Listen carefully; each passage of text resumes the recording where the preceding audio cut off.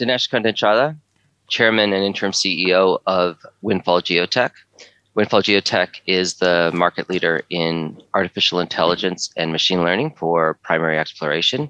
We seek to try to find out, leveraging public data and proprietary data from our clients, to try to create the most sustainable way of generating drill programs to create projects, either where we take a equity participation, an NSR, or we provide services against them. Dinesh, good to see you again. I saw you at the beginning of November-ish, wasn't it? I think so. Good Christmas? Yeah. Well, I unfortunately got COVID, but I guess now that I've had it, I know what it is, and I'm on the other side. I'm here talking to you. So good. You survived. Well done. Yeah. Fancy that.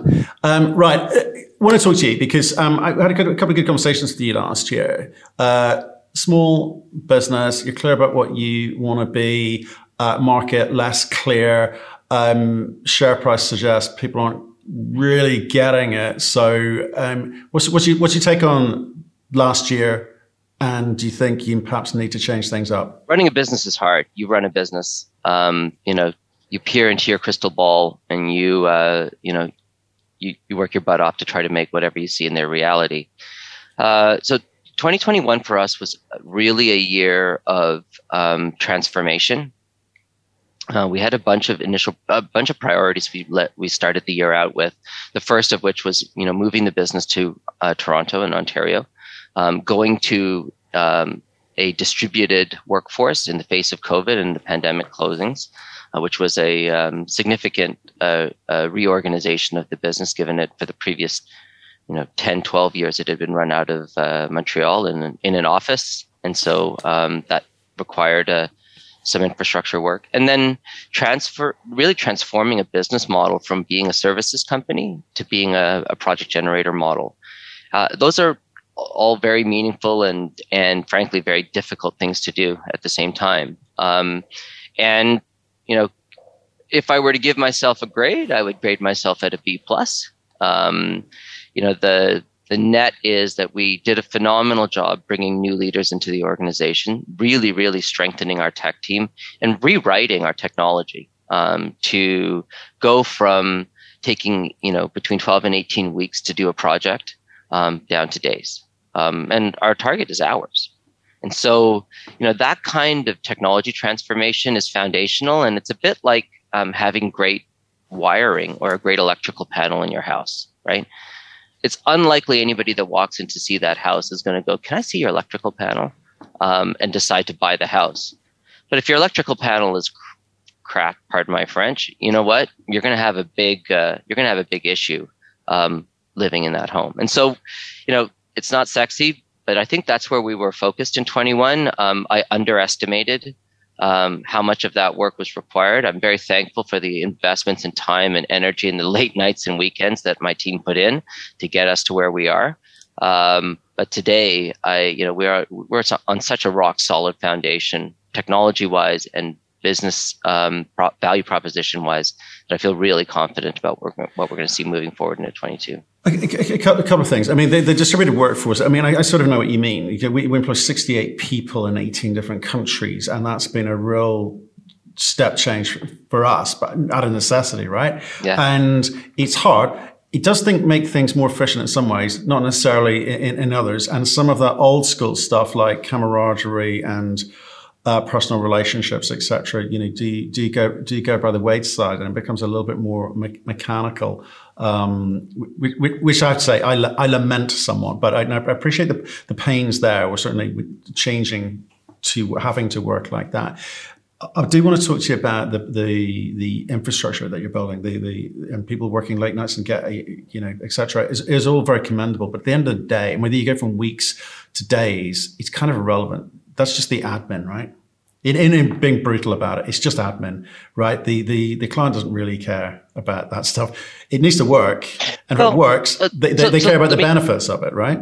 The benefits. There's a fundamental difference, and I would 100% agree with you, Matthew. And almost any other technology industry, I would agree with you. In mining, time matters, not because you want to get out there like 3 days earlier to do your drilling program, but rather because there's a fixed window where you can actually drill. And So maybe there's, minimal return in going from 4 days to 2 days, but going from 18 weeks, to days allows you to actually build and potentially do multiple drill programs within a single drill season.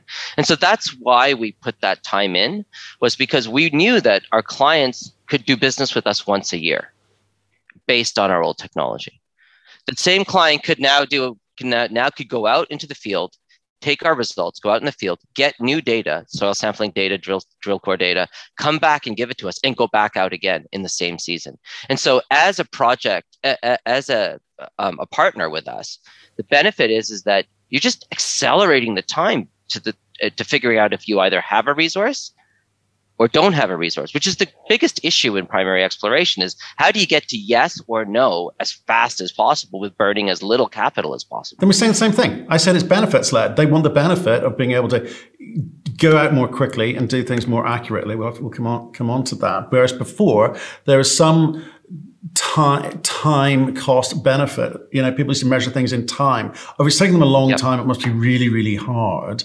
So therefore, they'll charge us a lot of money. That was the conversation that was going on, right? Yep. Right? Whereas now you're saying, I'll tell you what, the power of what we've got is able to process these, millions and billions of data points and say, right, here's your answer, same day. Now off you go. By the way, I'm still charging the same amount because I've answered your question. And that's all you were ever paying me to do. That's exactly right. And so we want to get away from this cost plus model is, you get paid for your effort till you get paid for your result, right? And if we can augment that result with public data, we're also in the process this year of adding and augmenting our own data with proprietary data sets that we will license and purchase.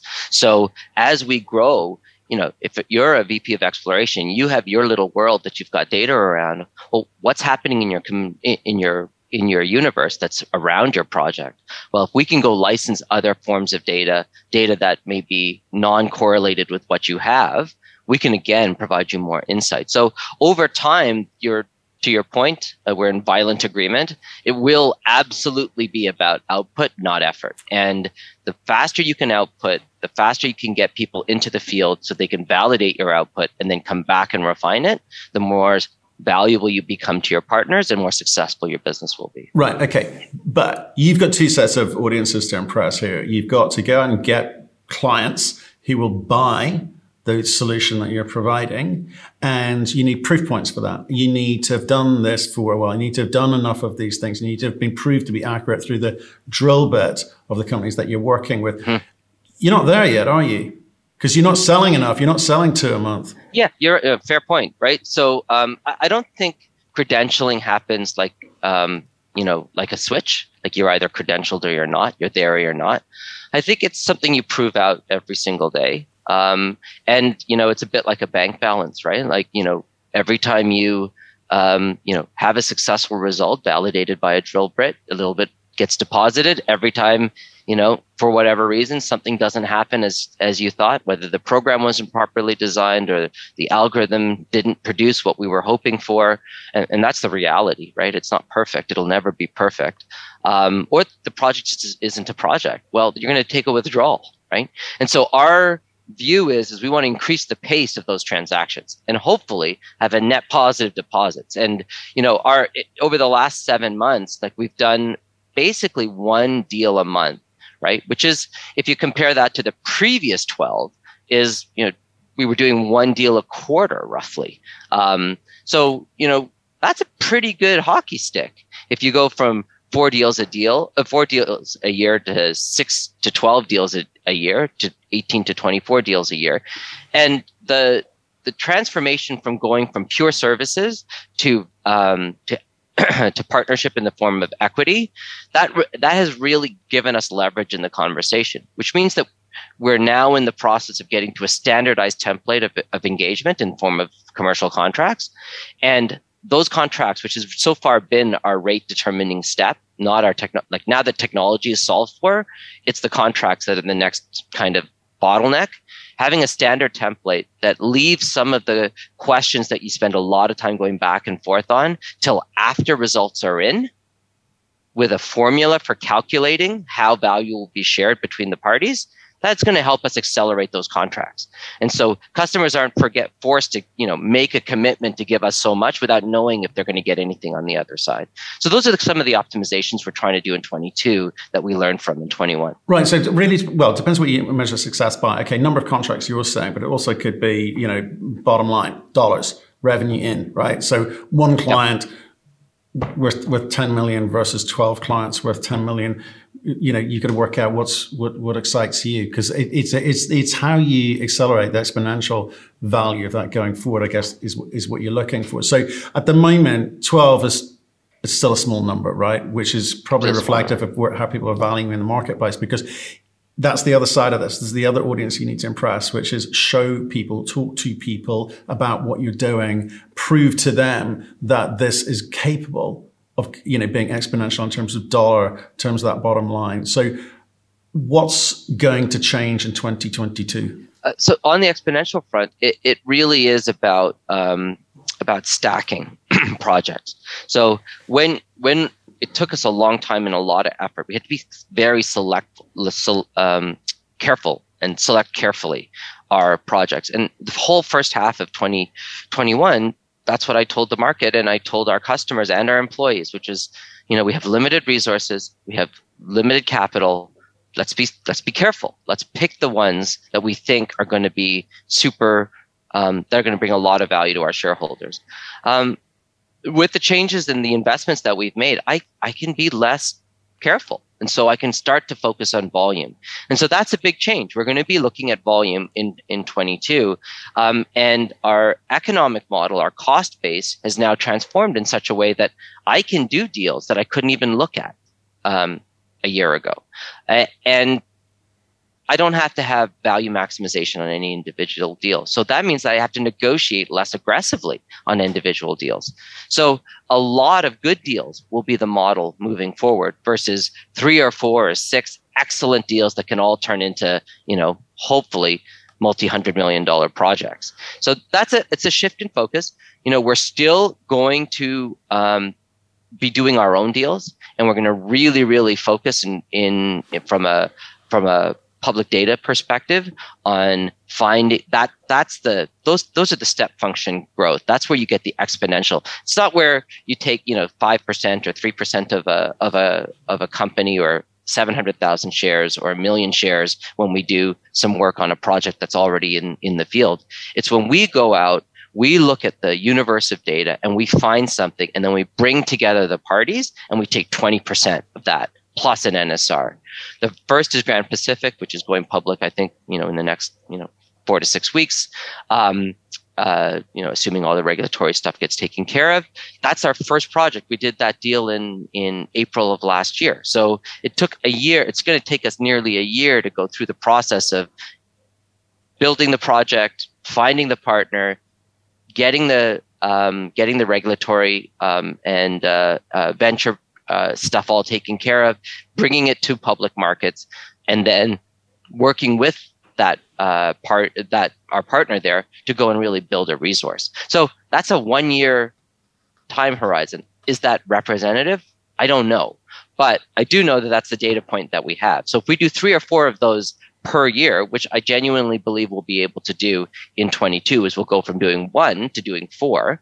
And you do that consistently over 3 or 4 years, you're starting to build yourself a pretty nice bullpen of projects that could potentially go where you own 20%, that could go quite large. They could go to 0, but we're doing everything we can do as a technology company and as a operational team to try to make sure that we minimize the likelihood of that happening. Okay, but most of them go to 0 is the truth in exploration. Okay, most of them, right?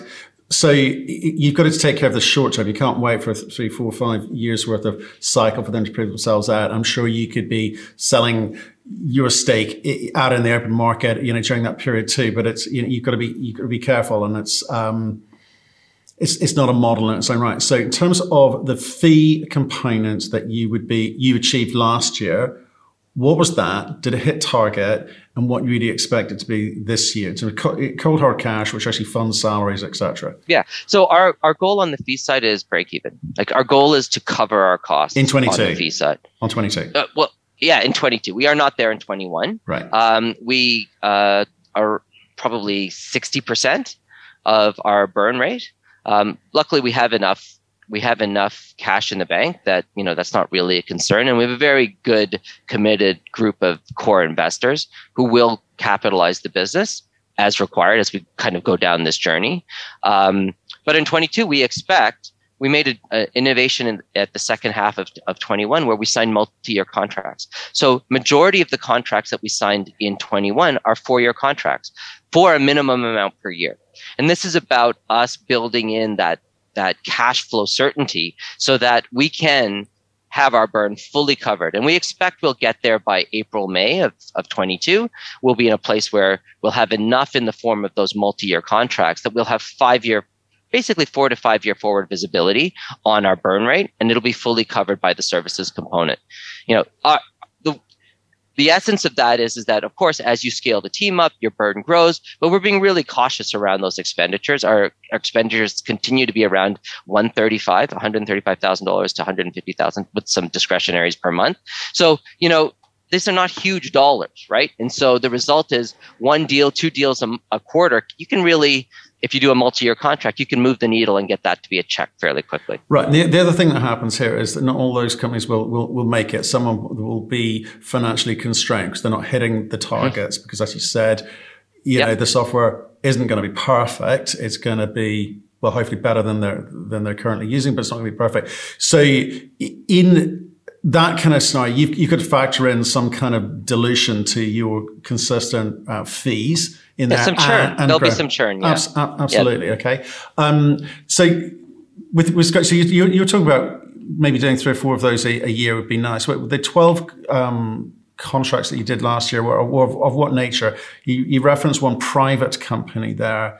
Are there any public companies doing this? And if so, because that's the way that we can interface. So we can't go and investigate what private companies are or aren't doing with your data, your software. But are there any public companies using this so we can say, oh, that's working? They've stated this software has helped us find X ounces. Yeah. There's a good number out there of points. I mean, there's Playfair.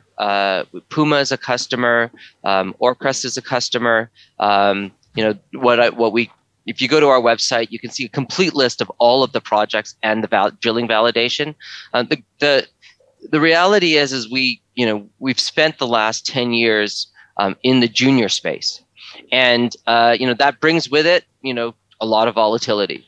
One of the goals for 22 is to take this business model and bring it to the seniors, bring it to the large producers of base metals, and a lot of times, when we talk to VPs of exploration and business people in the industry, they're going to go, oh, well, they're just going to turn you into a geotechnical services company because they're going to give you nothing on the project, right? And, yes, that will be true for a certain number of them. But these large seniors are also looking to partner up on greenfields exploration. And so what we're really trying to do is bring them to the table as a stakeholder, as opposed to just as a customer. We added an advisory board, the chair of our advisory board, Steve Appleton, and he's a senior leader at Fortec, which does a lot of work in copper and iron ore and a bunch of other areas. And one of the reason for doing that was his interest and his organization's interest in being able to see projects early. Right? And then take a small position in them. And so what we're starting to do, and this is really, again, an experiment for 22, is how could we do that with other large companies that are looking to get, tip their toe in and progressively, as projects validate themselves, take a bigger and bigger stake. And then how could we partner our interests with them? And so that involves coming on retainer for them, helping them look at their own data sets, and then taking a success fee when we identify something in their data set and we bring a capital pool to that project. So there's some new business models with seniors that primarily, we're going to continue to service the junior market. We're going to do everything we can to try to expand that, and we will have a sales team that will be targeted at that marketplace. But we're in the process of bringing on some senior executives who have worked in sustainable mining with the majors at major consulting firms to bring us into the door to those conversations. We'll continue to add to our advisory board. Our last addition to our board was Mr. Gill, who led the Sustainable Mining Advisory Industry Association for Canada. And so, we're going to be bringing senior people. Now we've kind of got that credentialing in place. We've got a good operational cadence. We have leaders that are associated with the business that are credible in the industry. And we have a track record of really doing what we say, even if we only do it B+ percentage of the time, but we do it what we say to the best of our ability. So I think we're starting to get to a place where seniors can look at us and go, this is a kind of company I can associate with long term. Right. And I've been through this in the oil and gas business, onshore, offshore, and deep offshore, where these big companies need to see a long track record of success. So you continuing to work with juniors is great, but you're going to need a wealth of data to be able to present to these guys. Well, it doesn't matter what your board looks like. These are paid advisors, or certainly, financially remunerated advisors. And people love an NED position, but you, the company, and your technology need to deliver. So I just want to kind of set expectations here for myself and any of your shareholders or anyone thinking of investing into this, which is these types of projects take a little while to really start moving by doing all the right things, doing all the things you say you're going to do before you start to see that lift. Well, certainly in terms of revenue, certainly in terms of the types of clients and contracts that you can put in place. So again, just be really clear with me about what 2022 is, because it seems like a bit more of the same, having learned some stuff last year, and it's really not going to be 23 to 24 before this thing starts to really move. That's what it feels like. Yeah, maybe. Look, one thing I've learned in doing this for a while is if you can figure out where the share price is going to go, you're. Well, no, I haven't even mentioned the share price. I haven't mentioned the share price. I'm just talking revenue, because that's the arbiter of success in many, many ways. But so is your client list, and so are the contracts that you've got in place, right? So I think I agree with you on the client list. I'm not convinced on revenue, because, and look, I'm an old school tech guy, right? So revenue, recurring revenue, like that, I get it, right? But this is an asset play. Like, that was a decision we made last year. So I'm far more focused on my balance sheet than I am on my income statement. And the reason why the balance sheet is important is that net asset value, the amount of positions we have in the number of companies and the growth in those positions. I mean, we're really focused on base metal. So to the question of whether or not what percentage of our projects go to zero, because that's the risk on the balance sheet, right? Is that you have to write down an asset, and that asset is not worth what you think it is. So you own 1 million shares in a certain company, and then that goes to zero, right? And so all of a sudden you have to write that down. Well, there are things we've done, I think, as a business to help protect against that. One is, be smart about our positions. Second is we're focused on base metals. And so, I genuinely believe that we are leveraging a macro trend that is going to lift all ships. So even if you are, a small junior doing copper, cobalt, nickel, zinc, there's going to be a place for you. Your project may not reach production, right? But there will be progressive investments over the next 2-3 years that will create accretive value for us as Windfall as a shareholder. Now, But only in terms of the delta between what you pick the shares up at versus what you can sell them for, but not for the NSR component, because they don't get into production. Yeah, do you know what I mean? So this is why I'm interested in all of the different revenue streams that you've got, agree. Right? And it speaks to your point of, what are your home runs? What are your singles and your doubles, right? And, the home runs are the projects that we generate ourselves, and the NSRs. Those are the home runs. But those take time. There are a bunch of projects that we're involved in that we take $250,000, $500,000, $750,000 worth of shares in, add a penny, 2 pennies, 4 pennies, 8 pennies. Well, in those cases, our cost base is pretty low. So we can generate some upside within a 12-month period.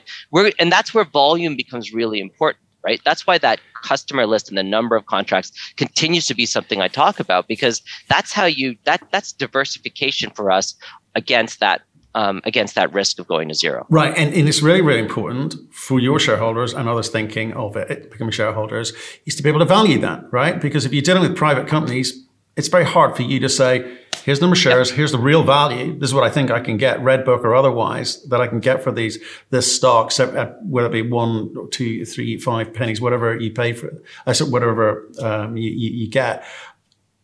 And give some guidance as to what you think your book looks like at the beginning or the end of each year. Because again, we're sitting here, it's kind of guesswork at the moment. You're hiring some people, you tell me you've sorted out the technology, you're speaking to more companies, you're going after big boys, but none of it's real yet. And I'm trying to understand the point at which you're going to feel comfortable being clearer with the market as best you can, given the constraints between private and public data. Yeah. So here's how I'll answer that question is, if I was clear that we were going to succeed 100%, I could be clearer to the marketplace. We're in this business of transformation, not just our own company's transformation, but the market's transforming.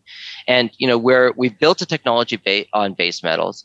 There's a new focus on sustainable exploration. That's brand new. The requirements for nickel, cobalt, and base metals are drastically changing. And so there's just a lot of macro things that me as a kind of responsible shareholder, and primarily, if you look at my position, I have a huge position that I continue to grow, is I don't know whether or not where that will play out. What I do know is that we have a really great team.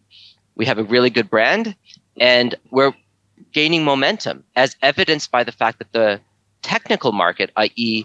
Canadian Miner, Northern Miner, all of the folks that really do this every single day are standing up and taking notice. So I look at leading indicators, primarily not lagging indicators. It's really hard to control lagging stuff, but leading stuff, input stuff, you can control, and that's highly tied to the strategic work that you do. Is this company going to be 100 times bigger in the next 12 months? I wouldn't guess so.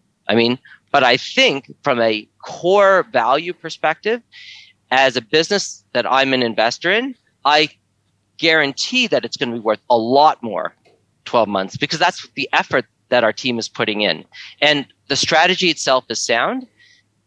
A little bit of luck, as you know, because you run a business as well, is a requirement in order to be successful. A strong strategy, a great team, a defendable value proposition, and a little bit of luck, and your business can take off. And so we're focusing on the ones that we can control. We can't really control luck. So the other ones that are what we can control. And, we're adding additional leaders to the team to create opportunities for that luck. So one of the things, Mr. Gill, was that we'll be adding 2 or 3 additional senior leaders inside the business who will be solely focused on those. They'll have come out of those senior mining firms. So you mentioned that it takes time. Well, the big reason that it takes time is because you have to credential and build a relationship, because they have so many people coming at these major companies. Like, why would they do business with you? So a big part of what we're trying to do as part of our next phase of our strategy is to bring in leaders who are either retired from large firms that are in the base metal production area, or have spent significant time building relationships with them. And so that's a brand new area of investment from a go-to-market perspective. We have also our partnership with Dragonfly, and that's a bit of a dark horse, because there's a significant capability for our two firms to really augment the public data set because of their mining surveying capability. So that's another area that we're working on, is how could we build out the world's greatest data set of mining data? Again, another early stage kind of conversation. And Matthew, I get your point, right? How do you make money now?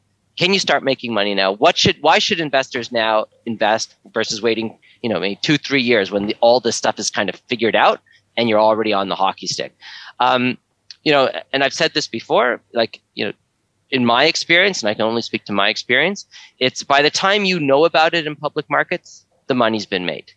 And so, that's the purpose of platforms like this, for individuals to go listen to you ask me hard questions and me give you, my best answer, and then make a decision around your due diligence on whether or not this is something that could go or not. And you got to do it when no one else is looking, because the second everybody's on one side of a trade, you're on the wrong side. So, but I think the reason, yeah, great. Thanks for that answer. But the reason I'm pushing you here is because I think there's off the back of last quarter's, everyone bailing out of tech stock, and things like Theranos, fake it till you make it kind of personalities out there. There's a bit more of a watchful eye and a bit more of a watching brief on a lot more companies as a result, and you guys have got to get that balance between, let's talk about the future and blue sky and hopes and dreams and wishes. And we're doing all the right things. We believe we've got the right strategy when we're talking to all the right people, and people seem to love us. I hope they do. And the fundamentals of running a business, right? So you told me about, like say with the technology, you feel it's much better. It's taking a little bit longer than you hoped. It always does with technology. These things, harder than one imagines. And you've hired some of the right people to allow you to have some of the right sorts of conversations, but you do need to show some numbers, some metrics, some anchor point that they can understand and maybe even map you against peers, if that's a thing that can be done, right? Because you got a lot of moving parts, a lot of variables in your company. It's hard to work out what you're worth. Great point. And so, I would go to our MD&A and look at our positions. And so every quarter that those positions grow, and you can check our cash. And that, I as an investor, that's what I'm looking at. Do you have enough cash so that you can be alive when these positions can be liquidated for some portion of them, all of them, or until the NSRs can be paid out? And if the answer to that is yes, how fast is that balance sheet growing? How fast are those assets growing? And, we produce an MD&A every quarter. My view would be that, for the more sophisticated investor, take the time to read the MD&A. There's some work now after this conversation that I think I'm going to go back with my IR team and capture, what are all of our existing positions? What are all of our existing projects? What is the gap value of those positions? And then we can make it readily available to investors who are looking to add that to their due diligence. The numbers are there. If we look at the balance sheet, that's where I would love our investors to focus, because that's what you're buying into. You're buying into a diversified project generator model that has short-term returns capability in the form of appreciation in the individual companies that we partner with, and long-term appreciation in the form of projects that we generate with our partners and our NSRs. Okay, just a technical one. You used the phrase sustainable primary exploration. Just can you please tell us what you mean by that? Sure. So for us, sustainable primary exploration is exploration that has three variables. Number one, it is low or zero carbon. Number two, it looks to minimize the impact on the land and environment. And then number three is focused in around sustainable technology. So for us, really, is around base metals and looking at the electrification of markets, of this transformation to electric technology. So sustainability has those three components: low carbon, low environmental impact, and is moving towards a lower carbon future. Okay, so leave me with the things I'm looking forward to in 2022, either the next 6 months or the next 12 months, if you can. Yeah, so we have a number of projects that we completed in the last half of the year. They're all coming out for drill results. So that, I think, will be a great point to the credentialing and validation point that you raised. Number two is we have built a good pipeline of senior mining companies, and it's our expectation that over the course of the next 6 months, due to those agreements, we'll be able to announce partnerships with folks that are, substantively different than the core of our our customer base in 21, which was juniors. And then we are raw focused on getting to that 2 contracts per month, and we're doing a bunch of things around our go-to-market to make that easier and lower friction, so that we can do a higher volume of contracts now that we have kind of the underlying technology ready to handle the flow. Okay, brilliant. Dinesh, appreciate your time. Thanks. Thank you.